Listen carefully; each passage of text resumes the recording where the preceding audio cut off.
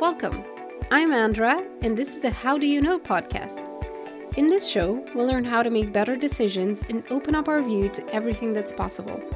I interview great decision makers to discover how they built and improved their process along the years. I really hope you'll find it useful. Let's dig in. Today's podcast guest is Vladimir Wanin. He's been an entrepreneur for more than 10 years. And he's gathered massive experience building a product that was acquired and that later became part of a bigger company. So it's clear that he's had to make plenty of decisions, from what strategic direction the startup would have, to hiring, to choosing how the product would work and how it would evolve. He's a guy whose way of thinking I appreciate immensely. His perspective on life, his very structured approach, his no bullshit way of looking at things and talking about things is something that I've always admired and respected about him. And I'm really glad to have him on the How Do You Know podcast, because it gives me a chance to dive deeper into how he articulated his way of seeing the world and his actions and his habits in a way that ensures he's adaptable and he's able to thrive in complex and quite uncertain environments, such as the one we are dealing with today. Currently, Vladimir is the co-founder of DeepStash, an app whose goal is to help you become more inspired, wiser, and productive through bite-sized ideas. And the way that he approaches this new company he's building is truly inspiring, and you'll see why during our conversation. So in this episode, we explore many of the aspects that tie into decision-making, from both like a general wider perspective, but also tying in Vladimir's specific experiences and the way he reached certain conclusions and what he saw worked for him and could maybe work for you too. I love that Vladimir is never prescriptive in his approach. He always asks thoughtful questions, and he triggers reflection and self-awareness in a way that helps the people around him level up, including myself. So I hope you'll enjoy this episode, and I hope it serves you well in this time where we all need a bit more clarity, a bit more focus, and a bit more objectivity around our choices and their influence on the rest of our lives. Thanks for listening. Vladimir, I'm really glad that we're finally getting to do this and have this conversation. At the same time, I wish there was a more positive context around this, but I think that in times like these, it's even more important to talk about, to just pay attention, first of all, to the choices that we're making, and then to maybe talk about what helps us stay saner and hopefully productive, and if we get lucky, even creative these days. So thank you for making the time to be on the show. My pleasure. Happy to have you. I wanted to start by asking if you feel that decisions are becoming more important these days, from small ones to big ones. When everything around us seems beyond our control, how important do you think decisions are? As important as they've always been. I think they are as important as they were yesterday. But yes, I feel like we are, leaving aside the current events, I think we are progressing towards a place where we feel the burden of our decisions more, and where we were asked to make more and more decisions. So this is mainly because we're all connected, and we all see what everyone else is doing, and we get more ideas. Where we have our levels of ambition is going up, but also because the valuable parts of our economy are are becoming less predictable and more uncertain and chaotic. And while this is good, I mean, like dynamism in economy is usually a good thing.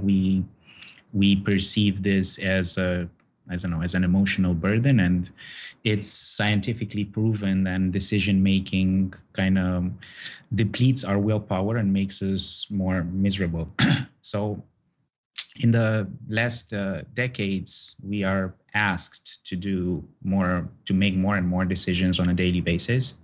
So I think decisions were as important as ever, but yeah, we are aware of and required to make more of them on a daily basis. More of them, both for ourselves and others. And maybe this is something that until now in our daily lives, we sometimes pay attention to how we make decisions, but more often we had all these automated kind of behaviors and habits, which is normal because that's how our brain keeps functioning and is able to handle more complex tasks than just, deciding what to wear every day and things like that. Of course. But it's not just deciding what clothes to wear, because we now have Instagram and we know like every day is a show. So we have that burden of additional decisions, but in more fundamental ways. I mean, pre-enlightenment, let's just say, most people, I think, lived lives that had very, very little variation. I mean, like mostly because people didn't travel, they didn't have access to information, but also societal pressures. So you were born, you were probably gonna do the same job as your parents did. You're gonna get married, have kids, never leave your village, go to church every Sunday. These decisions are pre-made for you by the church or whoever was in charge, and then you died, and the new generation kind of went to the same motions. After Enlightenment and our economic boom by the industrial age, everything is up in the air and for discussion. I mean, like, more people nowadays are atheists, so like, what is the purpose of my life, and what is good and what is bad? All of these are questions, very deep questions that we kind of have to deal with. Of course, we don't live on a planet of philosophers, but yeah, now people have to make these micro decisions, and they have to think things through way more than our grandfathers and grandmothers. So yeah, I think in this way we're changing. And of course, then we have to decide what to wear and who to impress and all of these micro decisions. But even like the big decisions, like what's my purpose in life? What should I think of my life? I mean, this whole idea was not a question that our grandparents asked. Like, I don't know, I'm here, I'm going through the motions, and I die, and that's it. Now it's like, should I be happy? What is happiness? What will make me happy? Would a career make me happy? Would a relationship make me happy? Should I travel? I saw that guy on Instagram. He's traveling a lot. He seems happy. So should I do like him and be like her? Will that bring me happiness? But maybe it's not happiness. Maybe I should help other people and I should be more altruistic. All of this these are like very debilitating questions. And even if you don't ask them rationally, they can really take a toll on our emotional well-being, especially since I don't think we're trained to make as many decisions on a daily basis as we would like.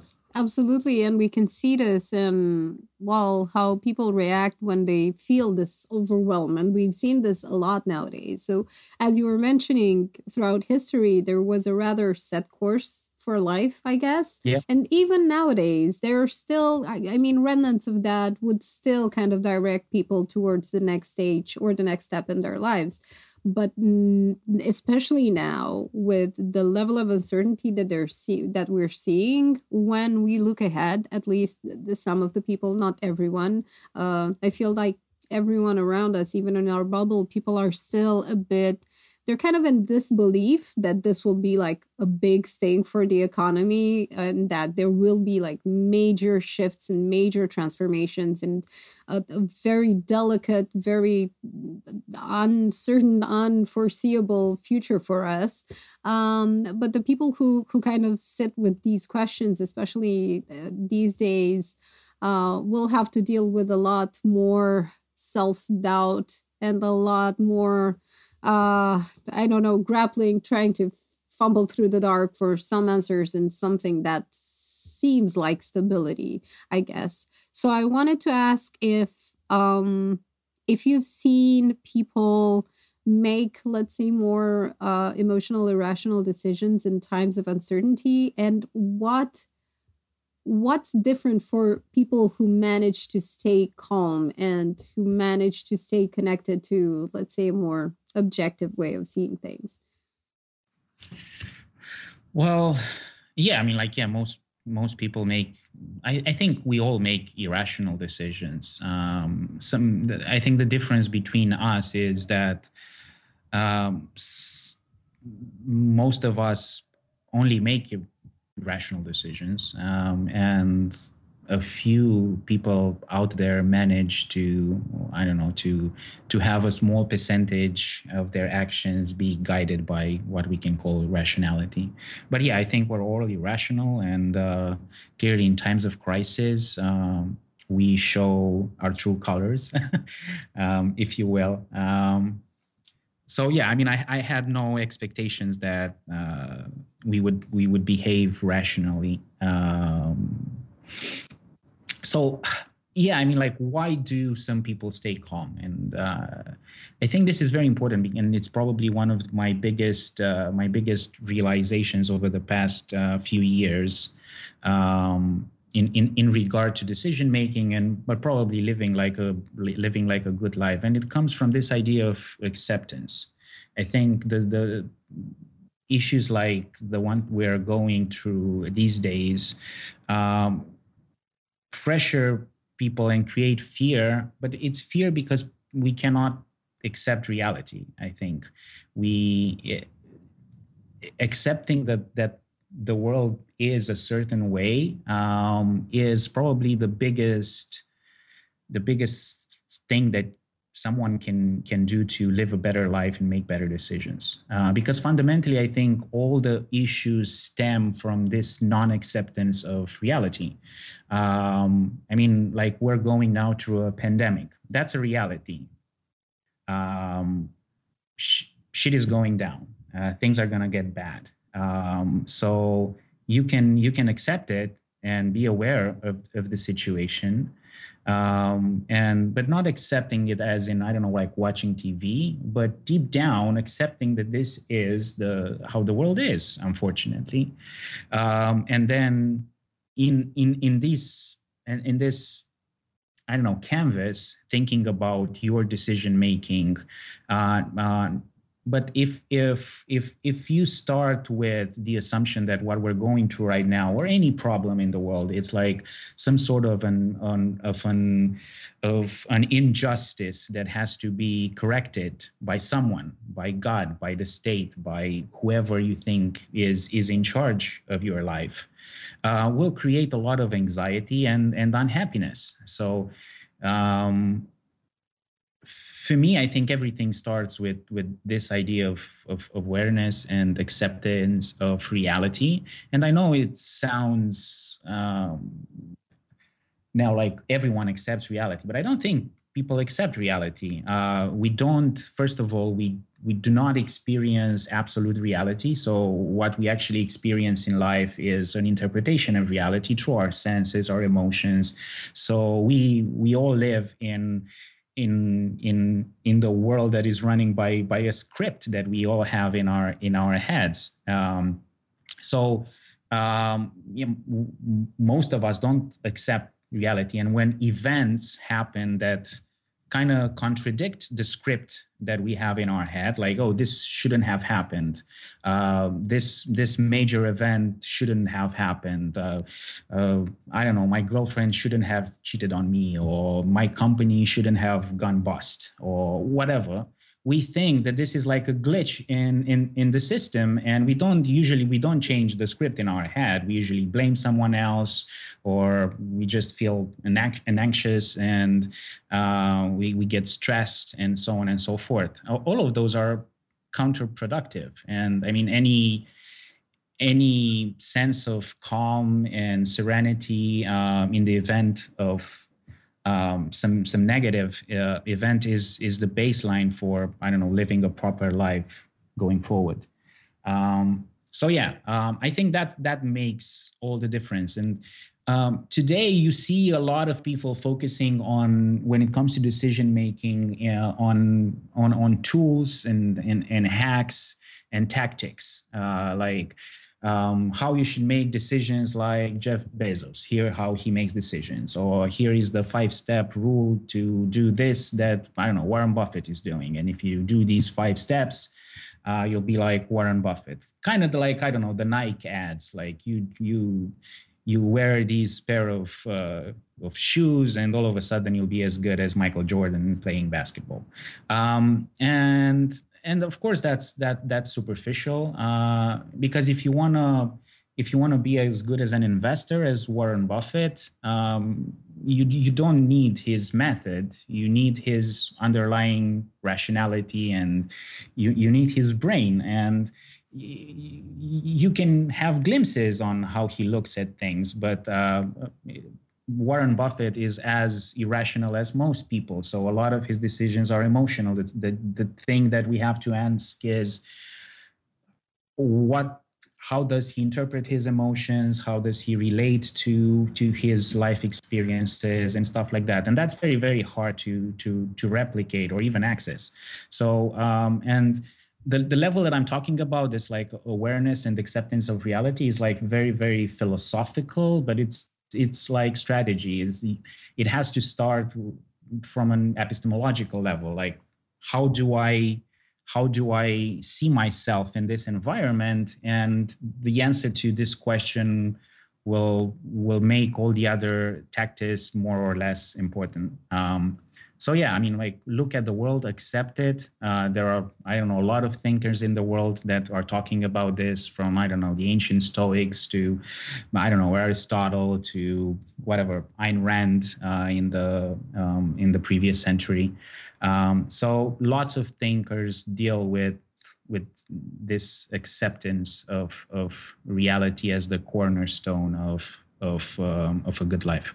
And it absolutely still is nowadays as well. And while you were leading us through all of these kind of how these concepts work together and how these ideas have worked together throughout history, because the concept of acceptance has withstood the test of time simply because it's a given for any generation, any society, any type of culture, any type of issue that we're maybe confronted with. Sure. And what I noticed is that that frustration, that the misalignment between reality and the reality that we expected to live and to felt like we were entitled to, the frustration that arises from that can actually push people to try to control a lot of what's going on around them. Sure. Especially for people who have a higher need for certainty, like I am. And I've been battling with these kind of control issues for a long time. I wanted to ask you if there's a way when the pressure is on, when the stakes are on, if you have a way to kind of figure out what is within your control, and focus on that to give you some sort of footing in that situation. Well, I mean, I think you already pointed out what I'm trying to do is like focus on what's under my control. I don't always manage to do that, but I think that would be my guiding set of principles, like figuring out what I can do and how I can influence the situation and do that, focus on that part. And of course, in many instances, we focus a lot on things that we cannot control. Like right now, there are plenty of debates on what will happen, what happened, the whole pandemic. And I mean, everyone is kind of like an armchair strategies these days, although the situation is it's beyond the control of most of us. Those discussions are pretty much pointless. But those are the easy discussions. I mean, it's way easier to talk about macro events and, I don't know, discuss about conspiracy theories than, I don't know, looking in the mirror and figuring out what we should do better about ourselves. I mean, that's kind of the issue. I think it's a form of procrastination, what we're doing. I mean, especially outside of, like, let's just say politics, but it happens in the work environment as well. I mean, so many people are doing like politics and discussing, I don't know how in all the ways in which their bosses suck, or I don't know why this project is the wrong one and stuff like that. And because it's easier. Yeah. It's easier than, I don't know, focusing on your stuff and accepting reality and what comes out of that acceptance, and getting down to the things that you can actually have under your control. People we don't like to have responsibility for many, many things. Actually, I think the more responsibility we get, the more pressure is for some people, and they run away from responsibility. I try to focus on things that matter. That's easier said than done. I know the theory, but I do catch myself in many, many ways on, I don't know, focusing on less important stuff. And that's because I have this tendency of boiling the ocean, and I want to understand something in detail before I can, I don't know, like make a decision or decide what it is that I should be doing. And after a while, that's just, I don't know, procrastination. I'm looking at things from all these angles because I want to postpone making a decision or deciding on doing something. But I'm aware of my tendencies, and I'm lucky that my colleagues are much more pragmatic than me, and they keep my my desire for intellectual precision in check. It's super important to have nowadays kind of a, let's say, just a group of people to share ideas with, whether it's colleagues or the community or, I don't know, mastermind group or whatever it is. I feel that we all need each other these days to maintain our sanity and to make sure that we're not running off in any extreme direction, if that should happen. Right. You mentioned your colleagues, and I wanted to ask, your experience as an entrepreneur is so long, and it covers so many experiences from early stage to high growth, to selling a company, to advising so many startups and talking to them and watching them pitch and pitching yourself so many times. So you've seen the type of, let's say, usual behaviors that startup founders have when they're under pressure. And there is a lot of pressure, especially in the early stages when looking for funding, in all these situations and experiences. I wanted to ask what exactly from these experiences makes you resilient in times of change, and what helps startup founders become resilient, because it is going to get very tough for everyone, and especially for startups who have to be scrappy and have to be just very resourceful in general. But now it just became like 10 times harder, or even more than that. Yeah, sure. It's gonna get harder. It's already harder for all the companies. I don't think there's a large segment of the companies in the world that are doing extremely well. I think startups will feel the crisis very, very hard. A lot of the startups will die. Not that many survived anyway. But yeah, let's just say that the bloodbath will be more severe this time.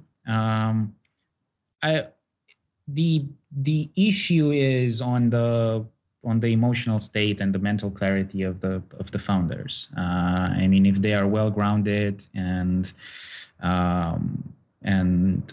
I know manage to keep their team engaged and they have a clear sense of purpose and direction, then they have a bigger chance of surviving.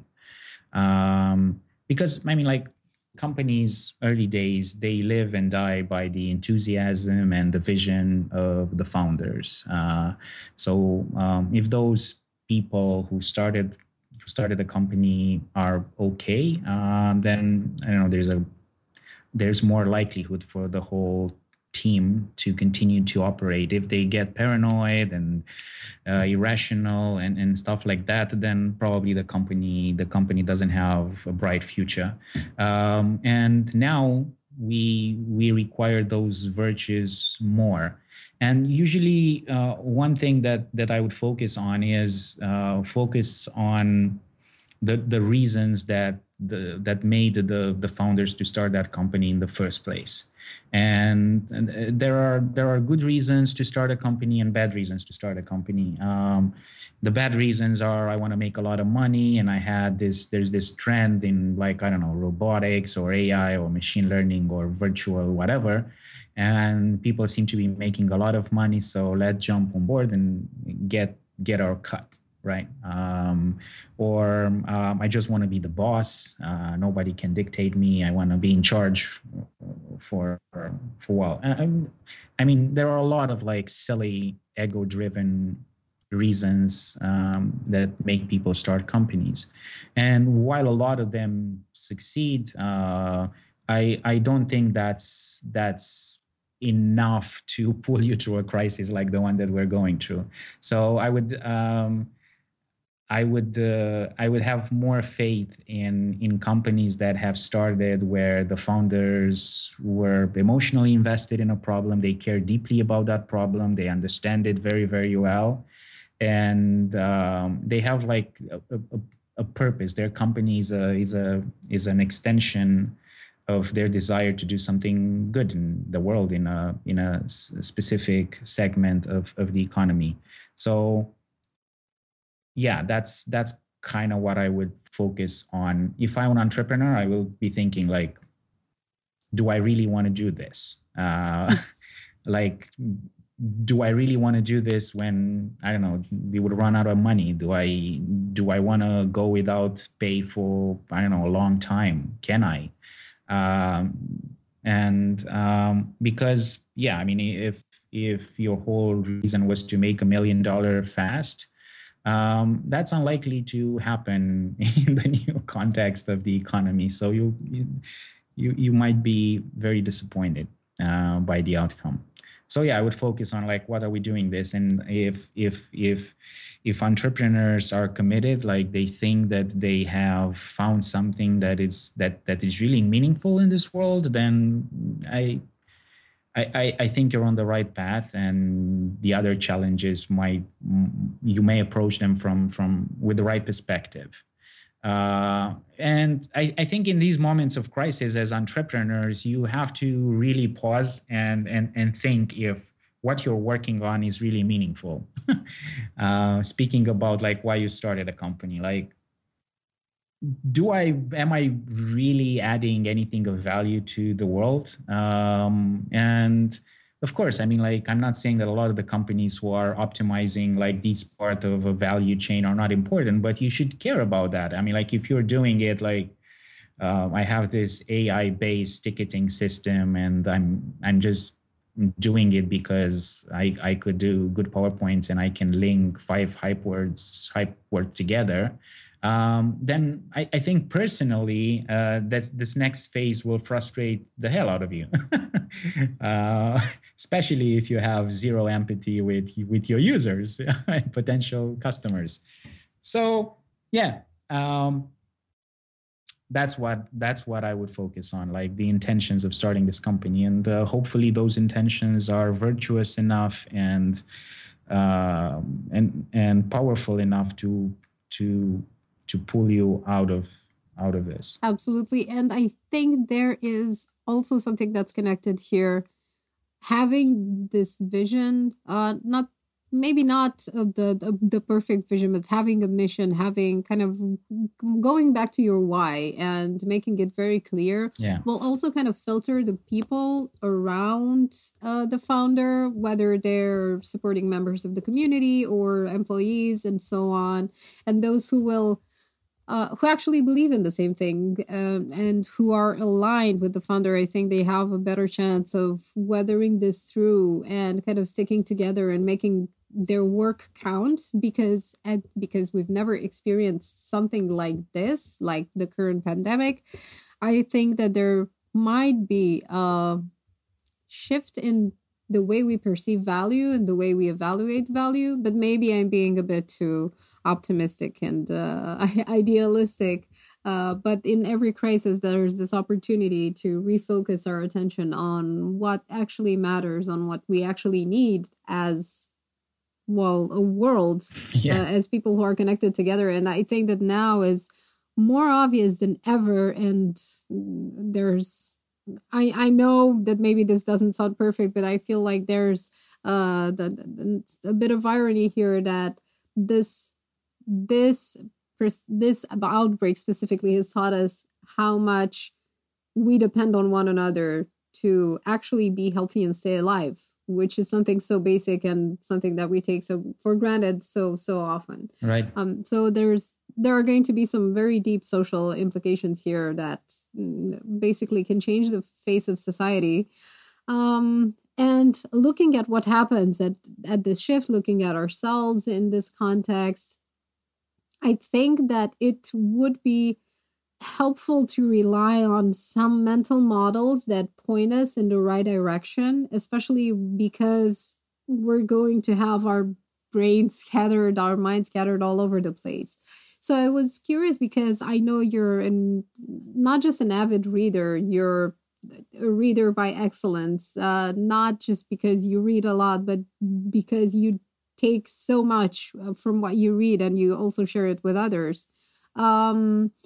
I wanted to ask, what mental models are your go-to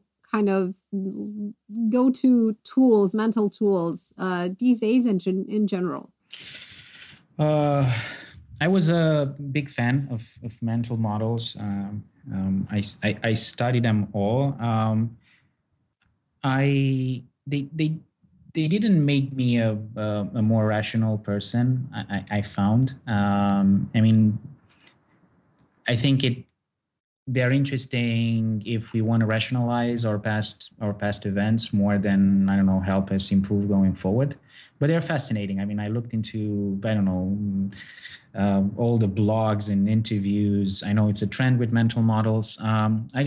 They didn't work for me as a personal tool, not because I don't think they're awesome, but I don't think they have practical value. And in a way, I kind of changed my perspective a little bit on rationality.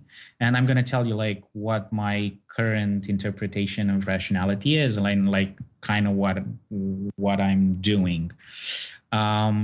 So I think we used to think of rationality in very, extreme terms. People are, we should aim towards a Spock-like method of reasoning. I'm talking about Star Trek, of course. That's an ideal of rationality. And you have philosophers in the past, from Aristotle to Ayn Rand that I mentioned earlier, that have this huge respect for rationality and people who live a rational life. But I don't think that's a representation of how we experience reality, to be honest. And I even like some brain studies. For example, if you ask someone to pick a ball out of many from a table, you will see that the part of the brain that we use for reason gets activated after we have started to reach for the ball. So the decision is made first and rationality kicks in second. And with that experiment in mind, I mean, like, and of course it can be extended to other decisions, but a lot of our decisions are subconscious. We try to use our reasons just to explain why we did certain things, to explain to ourselves, first of all, like, why did I reach for the red ball and not the blue ball? And then you come up with a story on why red is more important to you, but you didn't pick red. I mean, the decision was made before whatever you think is you kicked in. So the reality is most of our decision making, probably 99%, is done subconsciously. And but still, we're making a lot of these decisions on a daily basis. I think the number is like 10,000 an hour micro decisions that we have to make. And clearly, rationality would not help us here. So in a way, I kind of break decisions into two batches, more like important, irreversible decisions where I think having a pause and going through some sort of a process is important. But for the rest of this decision, which kind of make up the bulk of your daily experience, I started to be much more appreciative of intuition. And I think intuition is this mechanism, that our AI, if you will, that kind of automates some responses based on our past and our emotional past. So I think how we instinctively respond to something is really, really important. But how can you train something that you cannot control? So I think here, and I'm not really sure that this is the right method, but I think we can build better instincts if we are just more aware of introspective of our past decisions, if you will. So that can be, I don't know, like any sort of meditative experience, whether it's like a Tibetan style meditation, or for some people, I don't know, going to church and praying, or for some other people is, I don't know, walking in nature. But having time to look at your life objectively from like a third person perspective, it's very, very useful, because if whatever your subconscious is, or whatever consciousness is, who's making all these decisions that you now have to justify, I think is important. Because I think people look at their brain and their intelligence as like a CEO in the brain, like the big boss who's making all the calls. And I wear this little genius in my skull. But yes, I mean, like he's a really powerful person in my head. But actually, our reality is different. I mean, the voice in our head is more like the PR department than the CEO of the company. I mean, the PR department who has to make up reasons for all the fuck ups that happened.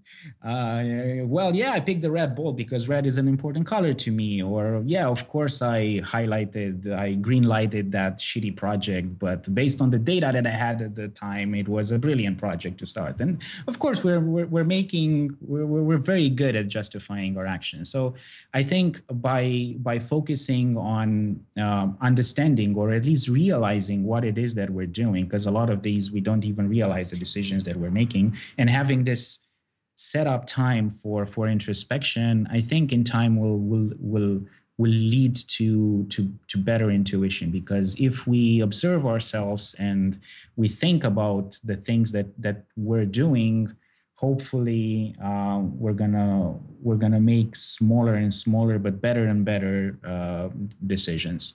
And of course, for the for the big projects, the important decisions, let's just say. And I those for me are the category of like, what should I do with my career? Should I keep my job? Should I become an entrepreneur? Should I marry this person? Should I have a kid? Should I start a company? I mean, like all of these big irreversible decisions. I mean, you only have a few of them on a yearly basis and probably tens of these decisions in your life. And for them, I think pausing and not using your instinct, it's probably helpful.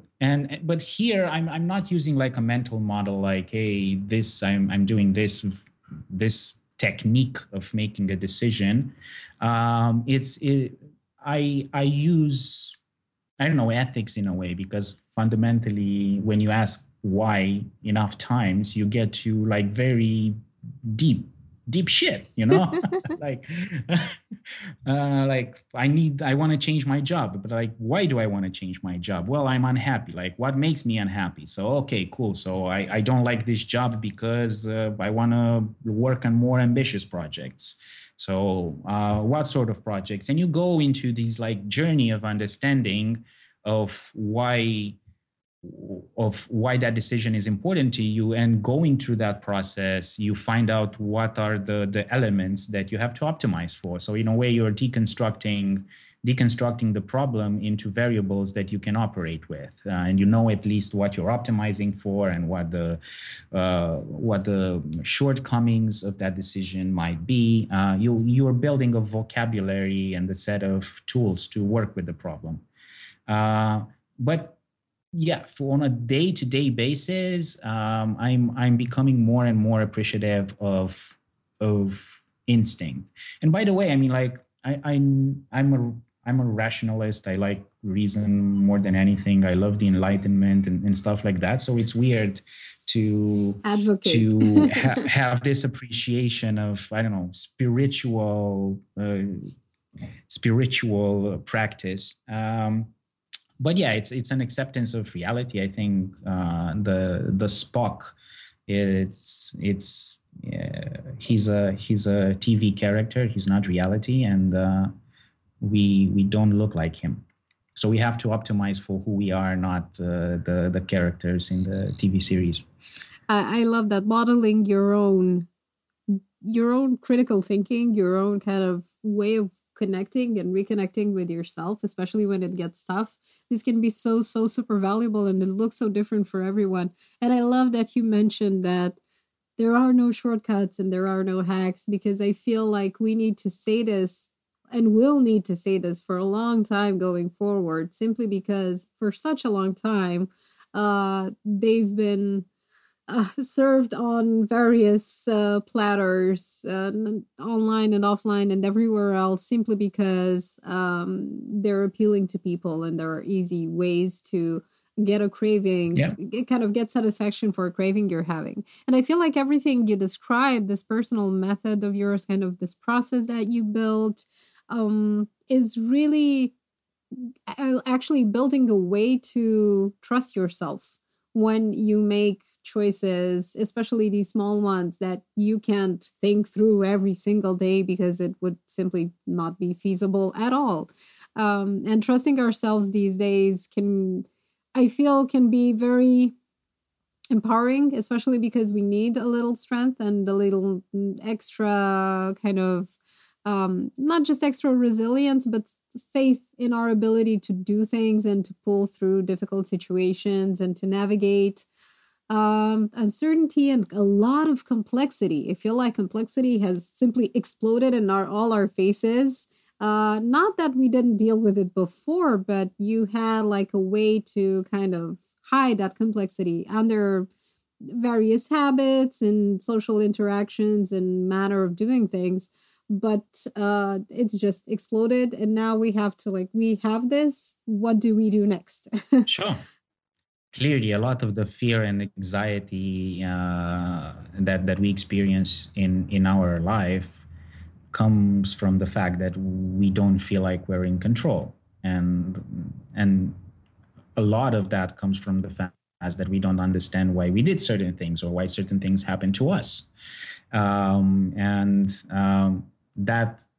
That tension comes back to the core, the core realization that I mentioned earlier of accepting reality. But connected to that is accepting reality, and the other thing is to accept that you are the first responsible for your own life. Your life is your life. So everything that you do, I mean, your life is a reflection of your action, and it's your responsibility to improve it. And if more people will be focused on their true life, their true sense of individualism, let's say, I think we would be better off as a society, because a lot of the stuff that's happening right now with the pandemic is just pure emotion, right? There is no responsible sense of communication, because if you would respect your life, you'll be focusing on your life and what means what a good life means to you. And maybe it's like, I don't know, your parents or your company or your community, and you'll be focused on that. But what most people who don't think they're in control of their life, or that their life is their responsibility, all they do is look at the news and be outraged. But yeah, I mean, like that's again, because we don't like to be responsible for our own existence, because, I don't know, looking reality in the eyes, looking yourself in the mirror kind of sucks. It does. And it takes guts, and it takes not backing out when you don't like what you see in the beginning. And exactly, it definitely takes time. But looking yourself in the mirror after you're doing it for a long time actually develops your self-esteem. You mentioned that correctly. I mean, like, once you understand yourself and you know yourself, with good and bad, and you have this accepting of yourself and reality, that makes you very confident, because you know what you're working with, you know the environment, and if you know, not only you know it, you accept it, and you know what you can bring to the table. You know where your strengths are, you know what your weaknesses are, you're aware of the power that you can unleash in the world, the creative power, the positive, hopefully, power, and also you know your limitations. And of course, that's the difference between confident people and people who suffer from, I don't know, an imposter syndrome, let's say. It's a long way to this, and it may not be accessible for most people, especially now in the beginning. And sitting alone, not just alone, but sitting in your home, and, you know, having less things to distract the mind with. Not that the internet and the TV don't provide enough. Maybe an opportunity to do this practice of self-reflection. But to get there, we have to eliminate some triggers, and we have to peel away and just do away with some distractions. And the biggest one, and I feel like something that can become very, very toxic nowadays, is the news. And then in general, just that it's drinking from the fire hose of news that is pouring out every day, everywhere, nonstop. You can't find a corner of the internet or any type of social conversation these days without running into the crisis, running into opinions, running into anything that's remotely related to it. So you have so many years of experience of going through enormous amounts of information and trying to make sense of it. And I like to talk about Deep Stash as well, which is what you've built to kind of embody this experience of yours and this pursuit of yours that's so long and goes so far back. And my question here was, how do you manage information overwhelm? What would you say are some key things that people should just consider when looking at everything that's coming towards them nowadays and going forward and generally in life? Well, I wouldn't pay a lot of attention to news. And again, it's easier said than done, especially these days where I'm as guilty as everyone else for refreshing certain tabs in my browser and trying to see if the doomsday scenario got closer every day.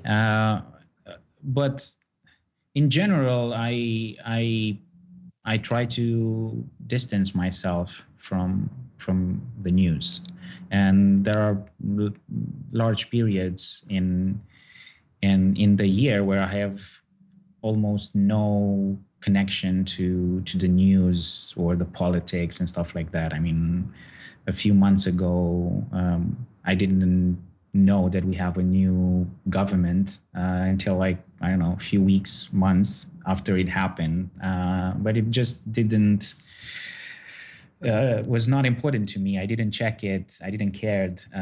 So I had other stuff to focus on. And I think that's extremely healthy long term to distance yourself from this constant barrage of mostly useless information.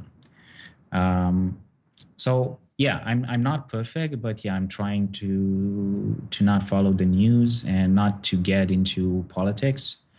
Not that I don't have very strong political views, but I found that I don't know, the daily news or the discussions that happen in social media are quite unproductive. To say the least. Yeah, no, yeah. So yeah, no news, no politics as much as possible. But then the idea is like, what else I consume?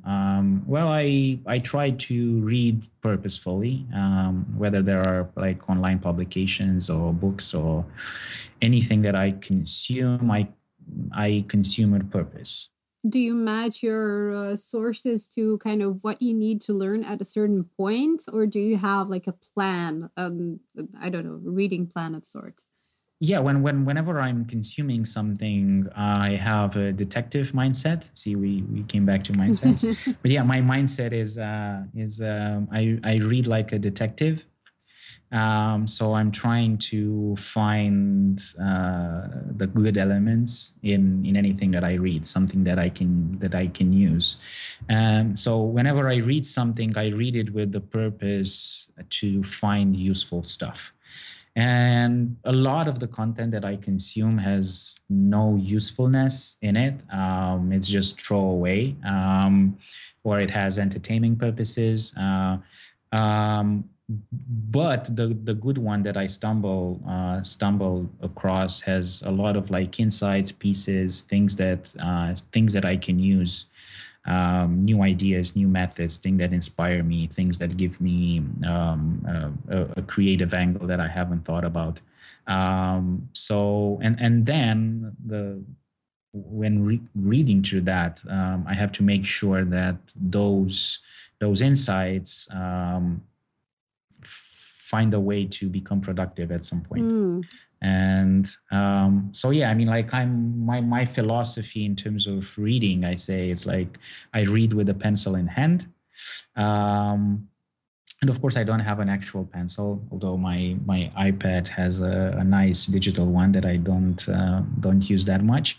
But no, it's like taking a lot of notes. I think taking a lot of notes of what I read and having a method to take this avalanche of notes that I collected over the years into something useful.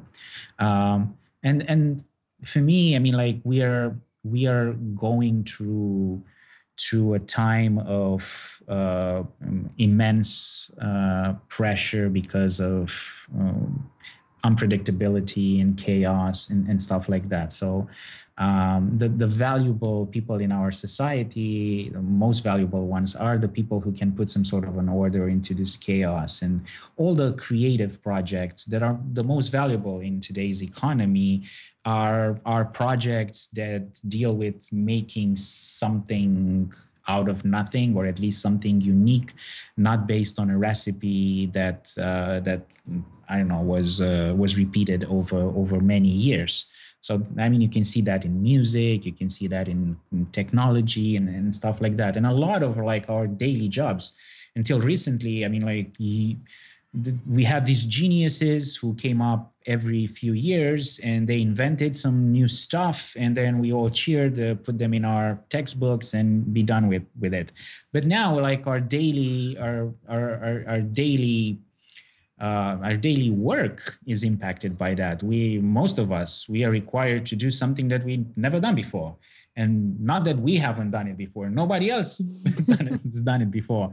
So it's not even that bad. I mean, like, no, it's more bad actually, because you don't know what the outcome is or should be. You cannot even define it. So, I mean, for a lot of the workers out there, there is so much uncertainty, and coming up with some sort of a structure is key.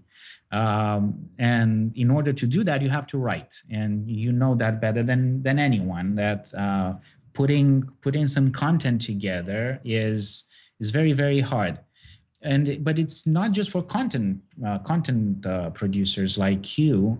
It's for any creative outcome. Like any project, if you want to send, I don't know, a rocket to the moon or Mars, or I don't know, you want to run for president, or you want to create the next Billboard album, it all starts with writing something down, right? Putting a plan together, having some pluses and minuses, doing something. I mean, like writing it down is a tool of thinking, and any good project starts with that, and usually gets managed through the written word.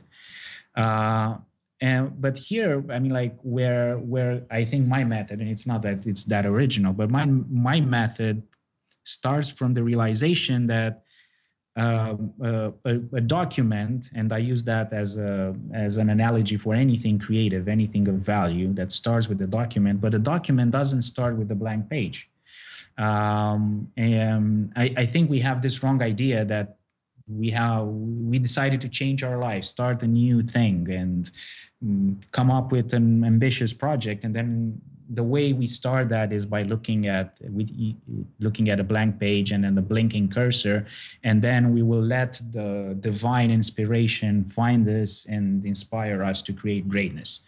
I don't think that's actually what it happens, and I think the blank page is I don't know, at least the second step in a process, and that process of creative output starts with the inputs, starts with what you read, and you can access that through your notes. So I think it's the quality of your output will mirror the quality of your inputs, and that's why I take consumption very, very seriously.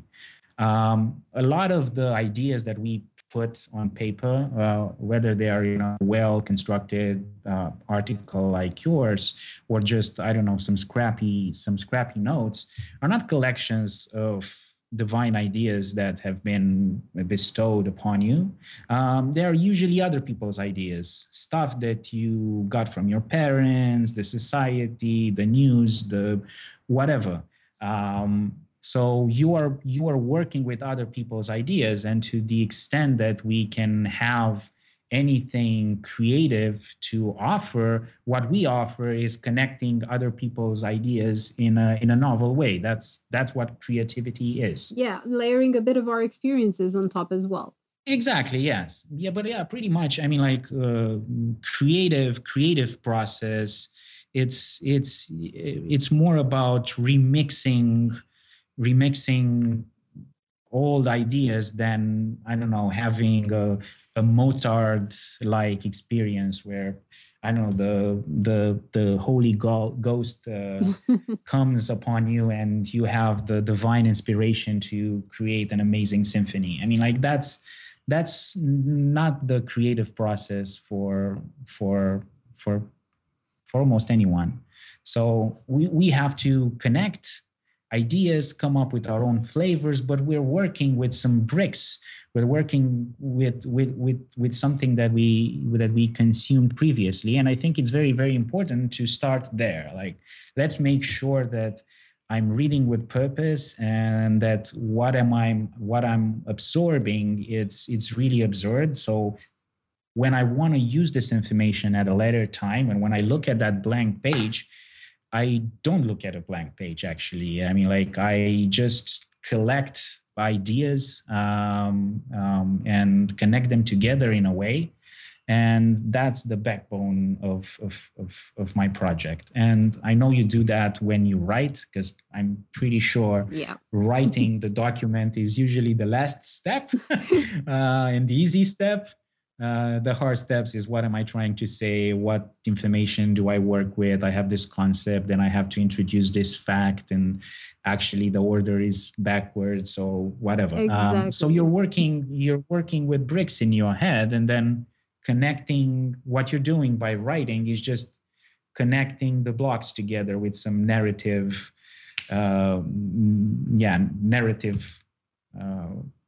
content, let's say. It's the same for every other project. I know your output is something that gets published and people come and read it. But it's the same, like, when you want to start a new technology product, or you want to innovate something, you still have to bring your blocks together, connect them. The output may be different. Maybe you need to convince some people to join your team, or maybe you need to convince your boss to give you some extra budget. But it's still like some creative output that you made out of everything that you have in your head. I think that you explained so well kind of how you articulated this entire, let's say, structure. I don't know if you'd call it necessarily a framework, but just the way of looking at things, and just your perspective, and how you actually poured this into a product that others can use to do the same for their ideas. Because one of the most pressing challenges that I've had throughout my years of actually making a living out of writing, which I only dreamt of in high school, but right. Looking back, it actually turned into a thing, and I had no idea I would end up here. One of my main challenges throughout all of this was to not only keep this knowledge and extract it and keep it in a way that's organized, because I need structure to function, and that's just how I work, but also find a way to activate it when I need it. And that's been like one of my biggest challenges, and it sometimes still is, because I take all these notes, and I usually take them, like, I write them down in a notebook simply because I enjoy writing, and that's one of my main ways of learning. And it applies to work, it applies to everything that I've done throughout my life. And finding a way to organize that and to activate that can be extremely difficult, and we can miss out on a lot of things. I mean, you read a good book and you tell yourself you're going to read it again because you really enjoyed it and you want to dig deeper, but like 99.99% of time, you never do read that twice. And exactly. That's just, it's not lost because some of it stays with you, but not enough to make a difference, not enough to nudge you in the direction that got you really excited when you were reading like page 56 or whatever book you were reading. And to capture that moment and that energy are essential to anything that we want to do. And it can be a book, it can be a page, it can be a video, whatever it is that that drives us. We need more of that. Yes. We need more of that to keep us focused. So tell me a bit about how people are using DeepSesh, and what kind of what sort of feedback you got from them after they started kind of changing their habits around organizing knowledge for themselves. Well, yeah, I don't think a lot of our users think of organizing knowledge and stuff like that. Actually, that's that's why I think our product is picking up traction, is because we don't say any of the things that we have been talking about for the past half hour. I mean, we're not selling knowledge management and stuff like that, but we are a synthesis and professional note-taking service, if you will. So we talked about how important note-taking is, and how it's actually note-taking is the foundation of every creative project, whether it's an article or anything that you might be focusing on at work. So note-taking, I think, is really, really important. But note-taking is hard, and you mentioned some of the ways in which it's hard. For most people, it's very hard to put into words what it is that they actually liked in a content. So they may read a book, or they may go to an article or whatever and say, like, that was pretty cool.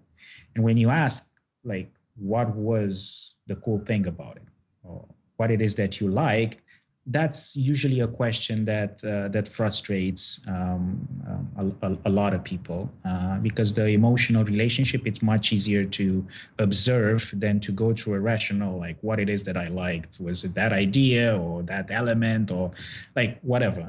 I just keep the feeling and not worry about the details, right? But let's say you go over that hurdle and you actually think about it. Well, actually, I like that idea, or I like that example, and I think it's that thing that is the actual nugget. Then the problem is you have to write it down. And writing things down hard, like, oh yeah, so most people don't write it down. But even if you write it down, for a lot of people, the quality of their scribblings is let's just say low. So if through some divine intervention they find that note again, it's very it's unlikely that they will understand what it was about. And then there's a problem of organization. Like, I have these notes, like, where do I put them, in what order, how should I organize them, by what topic, by I don't know, year, whatever. So I mean, like, just and this is, we're talking about, like, you listening something or you reading something and finding that thing cool, and you see how much willpower we have to deploy in order to make a small, simple note. So through my experiences, most people don't do it, and the few people that do it badly. So DeepStash kind of reverse engineers the written text, let's say. So our vision is to take an article that you wrote and to be able to to go back in time, I don't know, when you were just creating your core ideas before you connected them, and just access those blocks that actually made that piece. So in the same way that I don't know, DJs or electronic music producers started to manipulate the audio files, because I don't know, before electronic music, you had a record, or you witnessed someone playing, and you consumed the music or the song or the album in bulk. You couldn't break it down into its pieces, and of course that's quite hard. But with the new electronic devices and hardware that we have, it was easier to get. I just need that sample. I need that vocal pattern and stuff like that. And I want to create something else out of this, and that's how we got electronic music and hip hop and R&B and like this explosion of creativity. And those people are not inventing any symphony on their own. They're just taking things and creating something new and on their own. That's very hard to do with a written text. It's very hard to do a Kanye West on a book. You know, Kanye is being one of the most successful hip hop remixers. But we were trying to do that with DeepStash. So we're focusing on articles right now. So for the articles that we present them in this novel format with as a list of ideas, which are like small cards with concept that are summarized. They could be like definitions, or they could be like processes, methodologies, quotes, anything that qualifies as a nugget of information that you would like to access at a later time. So most people just use it to consume larger quantity of information. But I think our success has less to do with like education. But I think we're giving people a novel way to experience things that they already know, because our product right now it's very single player mode, so it's read only. We haven't added the functionality for people to contribute their own ideas, their own content. We're going to do that, by the way, in the next releases. But for the time being, was a consumption focused product. And people have this ability in the product to save any ideas that they stumble upon that they like. And in most cases, those are things that people already agreed with, things that they kind of already knew deep down, but they were lacking the vocabulary to understand it. And they were lacking the vocabulary to present it in a way that it can become productive, And with DeepStash, once you find something that you already kind of agreed or knew, but it's a new discovery because you discover that fuzzy thing in your head, but in full resolution. It has like all the words and the right words. And I can take this thing that I kind of believe in already, and I can use it to pitch my project, or I can use this as an argument in my fight with my spouse or whatever. I mean, like anything. Knowing how to talk about something that you agree, I think is very, very powerful. And people in our app just go through ideas. When they find something, they save it. And our format, our ideas have to help with all the issues that we have been discussing with note taking. I mean, our notes are professionally made. I mean, like we have a team of people who are asked to actually explain a certain concept or a certain idea as good as they can with the right words. They are formatted properly. They add the minimum size so you can consume them just by glancing at your screen. They're easy to find because you can search them, and we have all these ways to resurface them at the right time. And they're put in the right categories. You don't have to worry about where to put them. Of course, you can customize it, but the defaults work for a lot of our users. So it's a new product category. It ties to some of the things that we have been discussing so far. But yeah, it's a new way to consume information in a new way to take notes. We are early on. I mean, we have started our mobile product 8 months ago or something like that. So we are not an old product, and we have a long way ahead of us. But yeah, I mean, like our mission is to help people work with content and information in a way that would make that consumption productive. So you feel like you're getting something out of it, something that you can reference to, something that you can pinpoint to, something that can make whatever creative project that you have on hand better in any way. And you basically underpin a very healthy habit, and you bridge this gap, exactly like you said it. You bridge this gap between having the knowledge and actually putting it to work and actually doing something with it, which is something that we need a lot more of. I mean, curbing our consumption would be very helpful in making more time to activate all that knowledge and those insights and those ideas, and actually doing something with them can be incredibly empowering.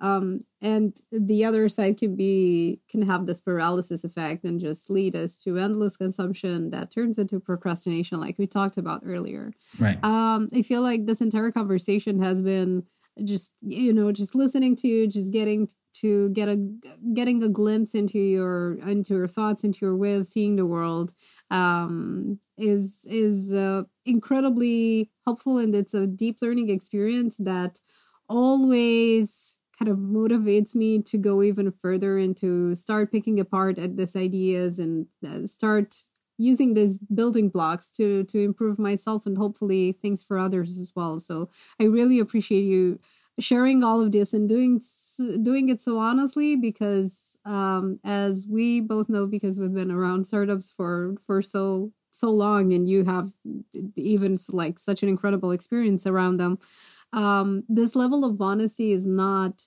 the usual standard. It's not the acceptance and self-acceptance of where you are, what you're doing it, who you're doing it for. It takes a mature founder and a mature person that spent a lot of time wrestling with these things to reach this level. So thank you for making them part of this podcast. Thank you. I appreciate it. And before we wrap up, because we're not talking about hacks and because we're not talking about shortcuts, I wanted to ask you if you have a question that you'd like to leave kind of listeners with. Hard one. I mean, something that builds on when I think an hour and a half conversation is ask yourself, what do you do, what you do? And I know it's a big question, and if you take the question seriously, you will have to think about it for many days, weeks, months. It's not an easy question to answer, and if you're honest with yourself, you'll need to do a lot of like unfolding until you're figuring out why you're doing what you're doing. So, yeah, that would probably be it. I think it's connected to our discussion. And it ties it in like we've gone full circle in this conversation. Thank you again, Vladimir. This has been very insightful and very. It's just made me even more curious to start working on some of these aspects myself more, and hopefully sharing these with others and kind of supporting each other throughout this very long journey that we have ahead of us, just like you do with all of not only your users and customers, but also with your team and with the rest of the community, because I know you do a lot of that as well. So thank you again. Thank you for having me. Bye. Thank you for listening. I hope you've enjoyed the episode. You can find links to all the resources we mentioned in the show notes. If you have feedback, please share it in a review on iTunes or any other podcast app you're using.